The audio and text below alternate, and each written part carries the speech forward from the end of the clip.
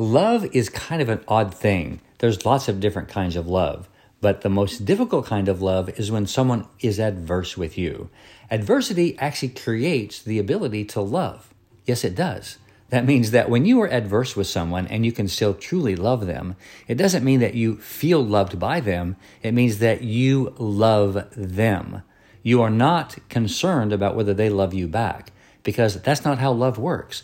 That's actually called a bond or a connection. And a connection is always from both sides. But to love someone, that simply means that you love them regardless of whether they actually love you back or not.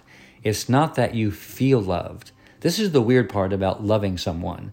You love them not because what they give you or what you get from them, but you love them because you simply choose to love them. The most difficult part about the kind of love that I'm talking about is that you don't expect something back. I love you. I'm Dan Clark.